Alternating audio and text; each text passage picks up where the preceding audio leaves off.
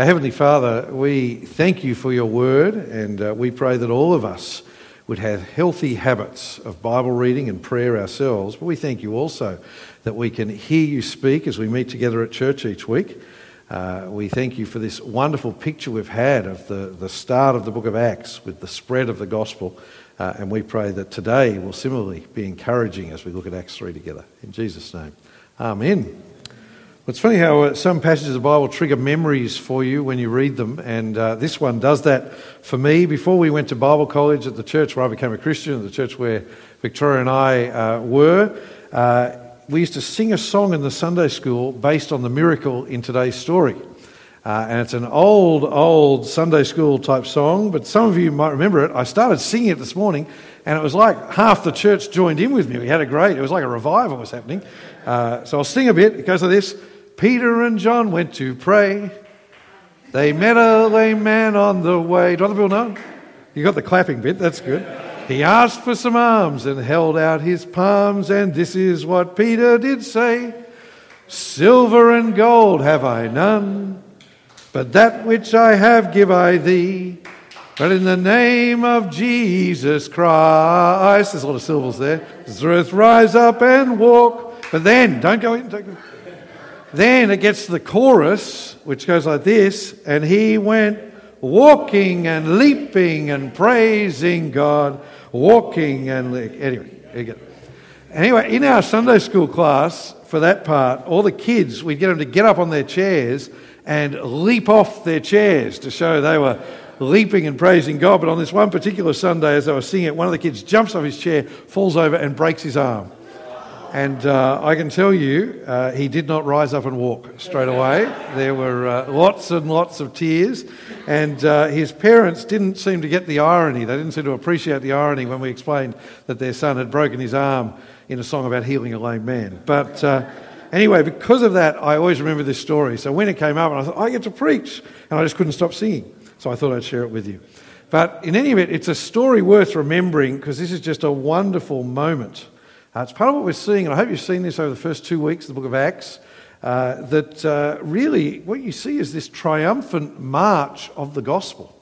That's how the book of Acts starts. The gospel just goes out. You saw the day of Pentecost last week in chapter 2 with the coming of the Holy Spirit. And just like a throwaway line in chapter 2, it just says, and thousands of people were converted in one day. Imagine, that would be a great thing to share at the big day out, wouldn't it? One day we had thousands of people converted. But then, even more than that, it says every day new people were being saved. So it was like they met every day, and every day there was someone new who'd become a Christian, which is just incredible. The church had gone from 120 people at the start of Acts to thousands of people in a matter of days. Pretty incredible. More than that, though, it was thriving.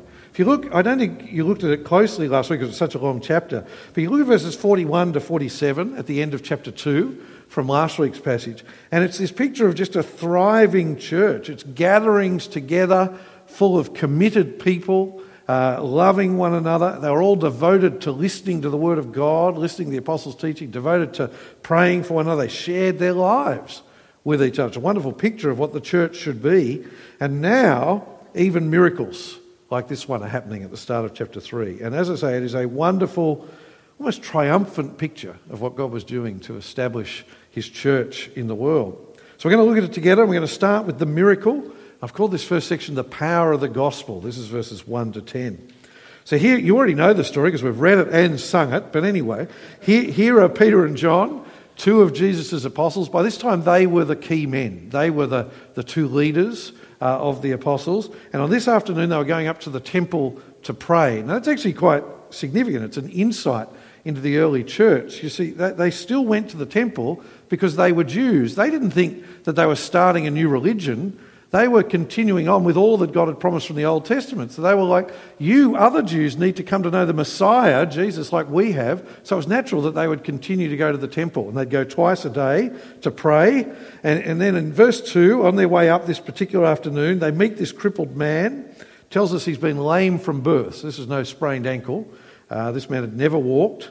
So obviously what happened is his friends would carry him up each day. They would place him there in this prime spot to beg. Because if you think about it, if the entryway into the temple, if people going up to the temple to pray aren't going to give you something, then who is?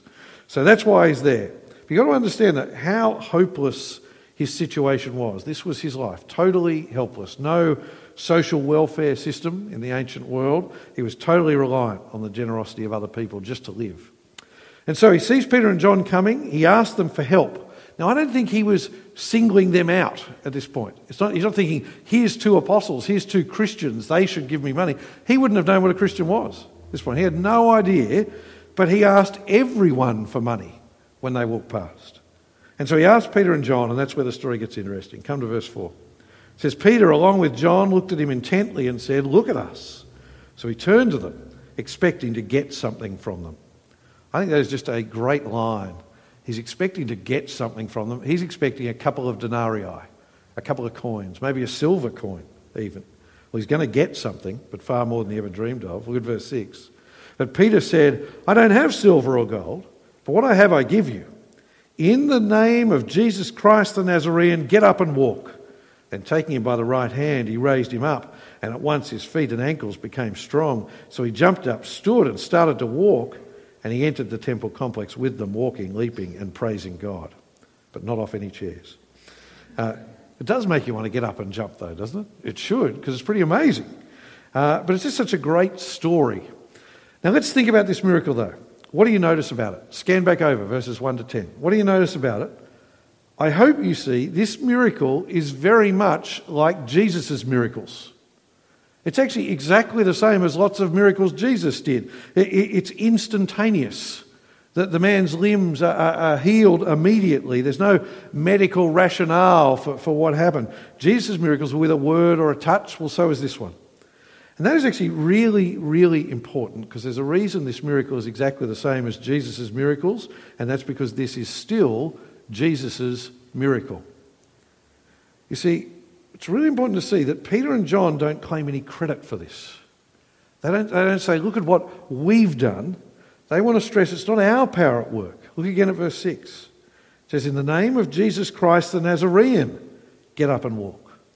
When you looked at chapter 1 a couple of weeks ago, I think Josh shared it with you. I hope he stressed how Acts is not a new story. How Acts is the continuation of the story of Jesus carrying on from Luke's Gospel. This is making that same point. Yes, now the miracles are through the apostles, but it's Jesus who healed this man, not Peter, not John. It's a bit like, when the billionaire makes the big donation and they send their secretary along with the big cheque to hand it over. No one there says, gee, that secretary's generous, aren't they? You know where it's come from. Well, in the same way here, no one here is meant to say, wow, Peter and John are amazing. They're meant to say, Jesus is amazing. It's Jesus who's giving this man life. Now, why does this miracle happen?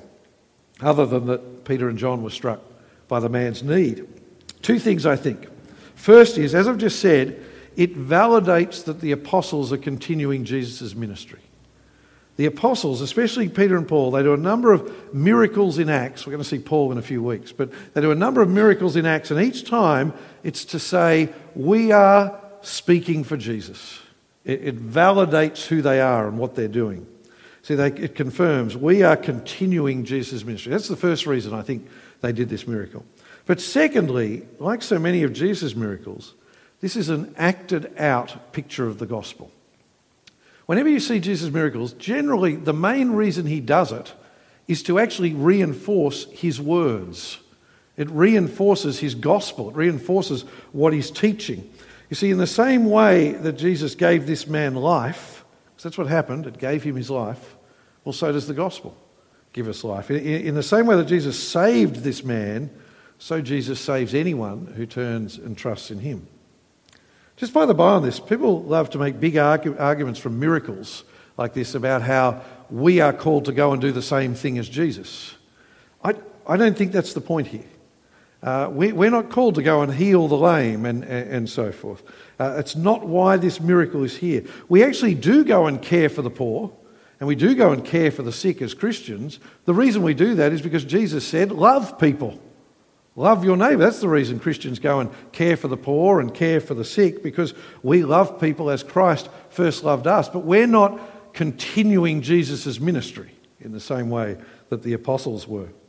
If you take something from this story, it's not go and heal lame people, which you'll probably find you can't do anyway. It's make sure as you love people that people know that it's because of Jesus that you love them. That's the point to take. Make sure that as you love people, they know that it's in the name of Jesus that you love them. See, what good is it for people to think that Lama is a lovely, generous guy? That makes Lama proud. I probably shouldn't have pointed you out there, Lama, but yeah, he is a lovely, generous guy. But what good is it for people to say Lama's generous unless they know he does it because he loves Jesus? You see, then he gets the glory, not Jesus. Whatever good we do as Christians, whatever love we show, we do it so that Jesus' name is known and glorified, not so that our name is known and glorified. Come back to the story, because the story doesn't end with the healing. As this man is walking around the temple complex praising God and jumping around, the people are amazed because they have walked past him 1,000 times. They've thrown coins in his cup. And so they're like, wow, what is going on? How is this possible? And so they're amazed. News spreads, a large crowd gathers, and just like last week at Pentecost, Peter once again sees this as an opportunity to move from the miracle to what really matters, which is telling people about the man behind the miracle, our Lord Jesus. So my second heading for today, the second part of the story, the message of the gospel in verses 11 to 26. So here's Peter and John. They've got all these people. What do you do when lots of people come and see you? You preach the gospel. That's what they do. Now, there is so much in these sermons in Acts. Just like last week. Was it Ben that came and preached on Acts chapter 2 last week? Now, I'm sure he would have done a great sermon, but he could only have touched on everything that's in Acts chapter 2 in the time we've got. Same with this sermon in Acts chapter 3. Understand this.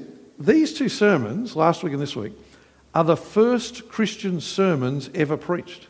See how amazing that is? I think this is pretty incredible. These are amazing moments. These are the first sermons preached after the resurrection of Jesus.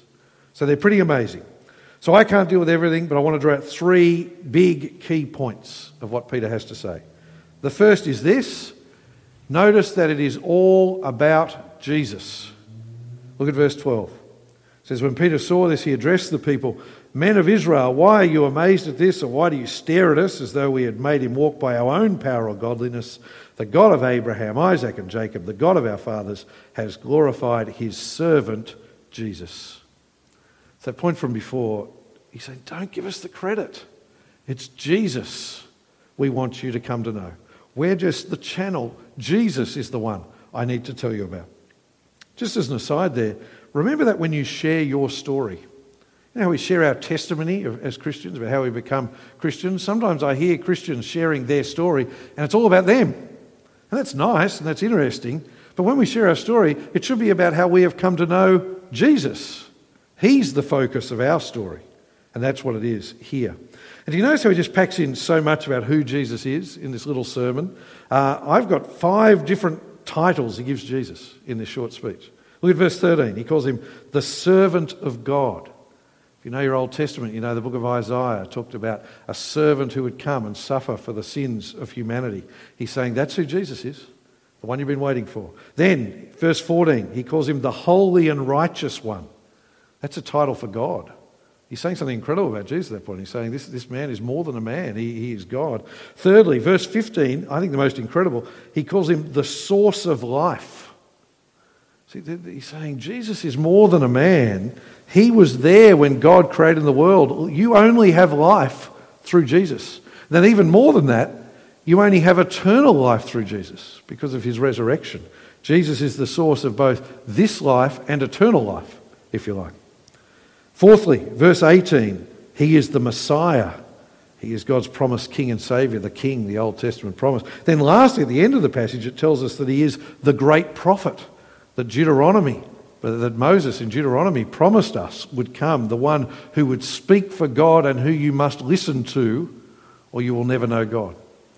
Now, I could spend an hour unpacking each of those titles. I'm not going to do that because we've got dinner after church and we'll all be hungry, but that's for another day. The point is, it's this Jesus that Peter wants people to know and who we must want people to know. Understand this, the gospel is not a philosophy for life. Our message is not rules for living. The Christian religion is not actually a religion. That's just a false word. It just doesn't describe what Jesus was on about. First and foremost, we do not have a better way of living to share with people. We have a person to share with people. See, we share the good news about the person of Jesus. We want people to come to know Jesus, who is God's servant, who is the holy and righteous one, who is the source of life, who is God's Messiah, who came to save us. That is our gospel. See, we want people to come to know Jesus like we have come to know Jesus. So let's take every opportunity, like Peter and John, to tell people about Jesus. Second thing, remember I said 3 things I want to point out. Second thing, the gospel demands a response. I think what strikes me more than anything else as I read Peter's speech here is just how bold he is. It's funny, I've preached this sermon across all our different congregations, and all the Bible readers, Sarah was the best, by the way, of our Bible readers, just to give you a rap there, Sarah, of all the 5 I've heard, but they're all really well-mannered when they read. Peter was yelling at these people. Peter was yelling at them. He was calling them names. He is horribly offensive. There was no toning it down for him. He is preaching in Jerusalem. Think about this. He's preaching in Jerusalem to the crowds who about a month earlier, a bit over a month, had killed Jesus. And he wants them to know what you did was awful, and you are guilty, and you need forgiveness. But how to say it like he does takes a lot of guts. Look at some of the things he says. Look at verse 13. It says, the God of Abraham, Isaac and Jacob, the God of our fathers, has glorified his servant Jesus, whom you handed over and denied in the presence of Pilate when he decided to release him. See what he's saying? Don't blame the Romans. Pilate was going to let him go, and you guys yelled out, crucify him. Verse 14, he says, but you denied the holy and righteous one and asked to have a murderer given to you. Do you remember the story of Barabbas, how they cried out, release Barabbas, not Jesus. Give us the murderer rather than the man who never sinned. And then I think verse 15 is the most powerful. You killed the source of life. It's just a powerful statement. You killed the one who gives us life. It's no wonder next week we're looking at how Peter and John got arrested after preaching this sermon. Now, this is not a model of exactly how we are meant to share the gospel. So if I hear that any of you have gone down to the station tomorrow and you've got yourself a microphone and you've yelled at people, you killed the source of life, we'll have words. Those specific sins were of that people at that specific moment in time. That's what Peter was dealing with them and their sin. But at the same time, to preach the gospel faithfully, we have to confront people about the reality of sin. Because to become a Christian, you have to understand, I am guilty before God. To come to know Jesus, you have to recognise, I have rejected the God of the universe who gave me life, and I deserve his judgment. See, we need to hear that our sin means God had to send his son to pay the price on our behalf. And that takes boldness to share that message, doesn't it? Because some people will not like it. Do you know, at our life course, and sometimes I'm the preacher, but on the second week, every time, whether I'm sitting in the group or whether I'm preaching it, I feel uncomfortable. Because in that second week, we say very clearly, all have sinned and fallen short of the glory of God. We explain sin and guilt before God, and that is a very countercultural thing to do in a world that just says, affirm me, tell me I'm right, tell me I'm good. Some people will not like it when we preach the true gospel. That's why the Apostle Paul says, the message of the gospel will be the stench of death to some. What he means is some people say, I hate that. But here is the thing, remember always, it will be the aroma of life to others, like it has been, I pray, for you. And so to share the gospel, ultimately we have to do what Peter did. We need to invite a response of repentance. See, Peter doesn't just say, I want you to feel guilty for the sake of having people feel guilty. Sometimes I think Christian preachers think that. I haven't succeeded unless everyone goes home guilty. I hope that's not the case. He wants them to move from their guilt to knowing the answer to their guilt. He wants them to do what he's done and repent. Because remember, he denied Jesus too. It's interesting when he says, you denied Jesus. He denied Jesus. But he wants them to do what he has done and repent and turn around and put their faith in Jesus. Look at verse 19, the key verse. Therefore, repent and turn back so that your sins may be wiped out. Do you know, we haven't shared the gospel with someone until we've told them how they can benefit from it. To become a Christian is to repent. To become a Christian is to turn away from our old way of life. That's all repenting means. Turn away from our old way of life with living with ourselves as the decider of what's right and wrong, and turning to trust in Jesus and follow him. Do you know, sometimes though I talk to people who've been around church for a long, long time. They know all about Jesus. They know how he died for sins. They know how he rose to life. They know how he defeated death. They know the Bible is the Word of God. But they are not converted. They are not saved because they have never repented. They have never made that fundamental change to say, I now trust in Jesus and Jesus is my Lord. Now I live to follow him. I pray you have repented and turned to Jesus. But if you haven't, come and talk to me quietly. Come and talk to Josh quietly. We'd love to talk about it together. But for all of us who have repented, who have turned to Jesus, we need to pray for Peter's boldness, don't we? Isn't that our response to this? We need to pray for that boldness, that we would have the courage to set forth the truth of the gospel. We would have the courage to invite people to come and hear the gospel. Pray that we would have the courage to tell people the truth, the courage to invite people to repent and turn to Jesus. Well, we've seen that the gospel is all about Jesus. We've seen it takes boldness to preach the gospel and invite people to repent. But lastly, and this is the reason Peter could do this, lastly, the gospel is the most beautiful news. I'm just going to say as I start this bit, it's all right for you to agree with me at this part of the sermon. I just want to say that just at this point. Because what this is the most wonderful news. So yes, Peter makes this incredibly bold call, but he also shows them three wonderful blessings for people who turn to Jesus. Firstly, look at verse 19. Therefore repent and turn back so that your sins may be wiped out. Isn't that just the most wonderful picture of forgiveness? It's like our sins are recorded on a whiteboard, and Jesus comes with the eraser and just wipes them out. Except it's much better than that, because whenever I write on a whiteboard and rub it out, I can't ever get it to rub out. It's always still there and you can see it on the board. Not so with Jesus. He leaves nothing behind. As far as the east is from the west, so far does Jesus remove our sins from us. I know we talk about it every time we meet, but I want to say to you, please do not ever stop realising how wonderful the forgiveness of Jesus is. Instead of facing God's judgment like we deserve, our sin is wiped away. And if you think about it, if that offer can be made to people who killed the source of life, then it's available to anyone, isn't that right? More than that, Jesus also offers the second thing, times of refreshing. Look at verse 19 again. Therefore repent and turn back so that your sins may be wiped out, that seasons of refreshing may come from the presence of the Lord. God doesn't just forgive you, he refreshes you.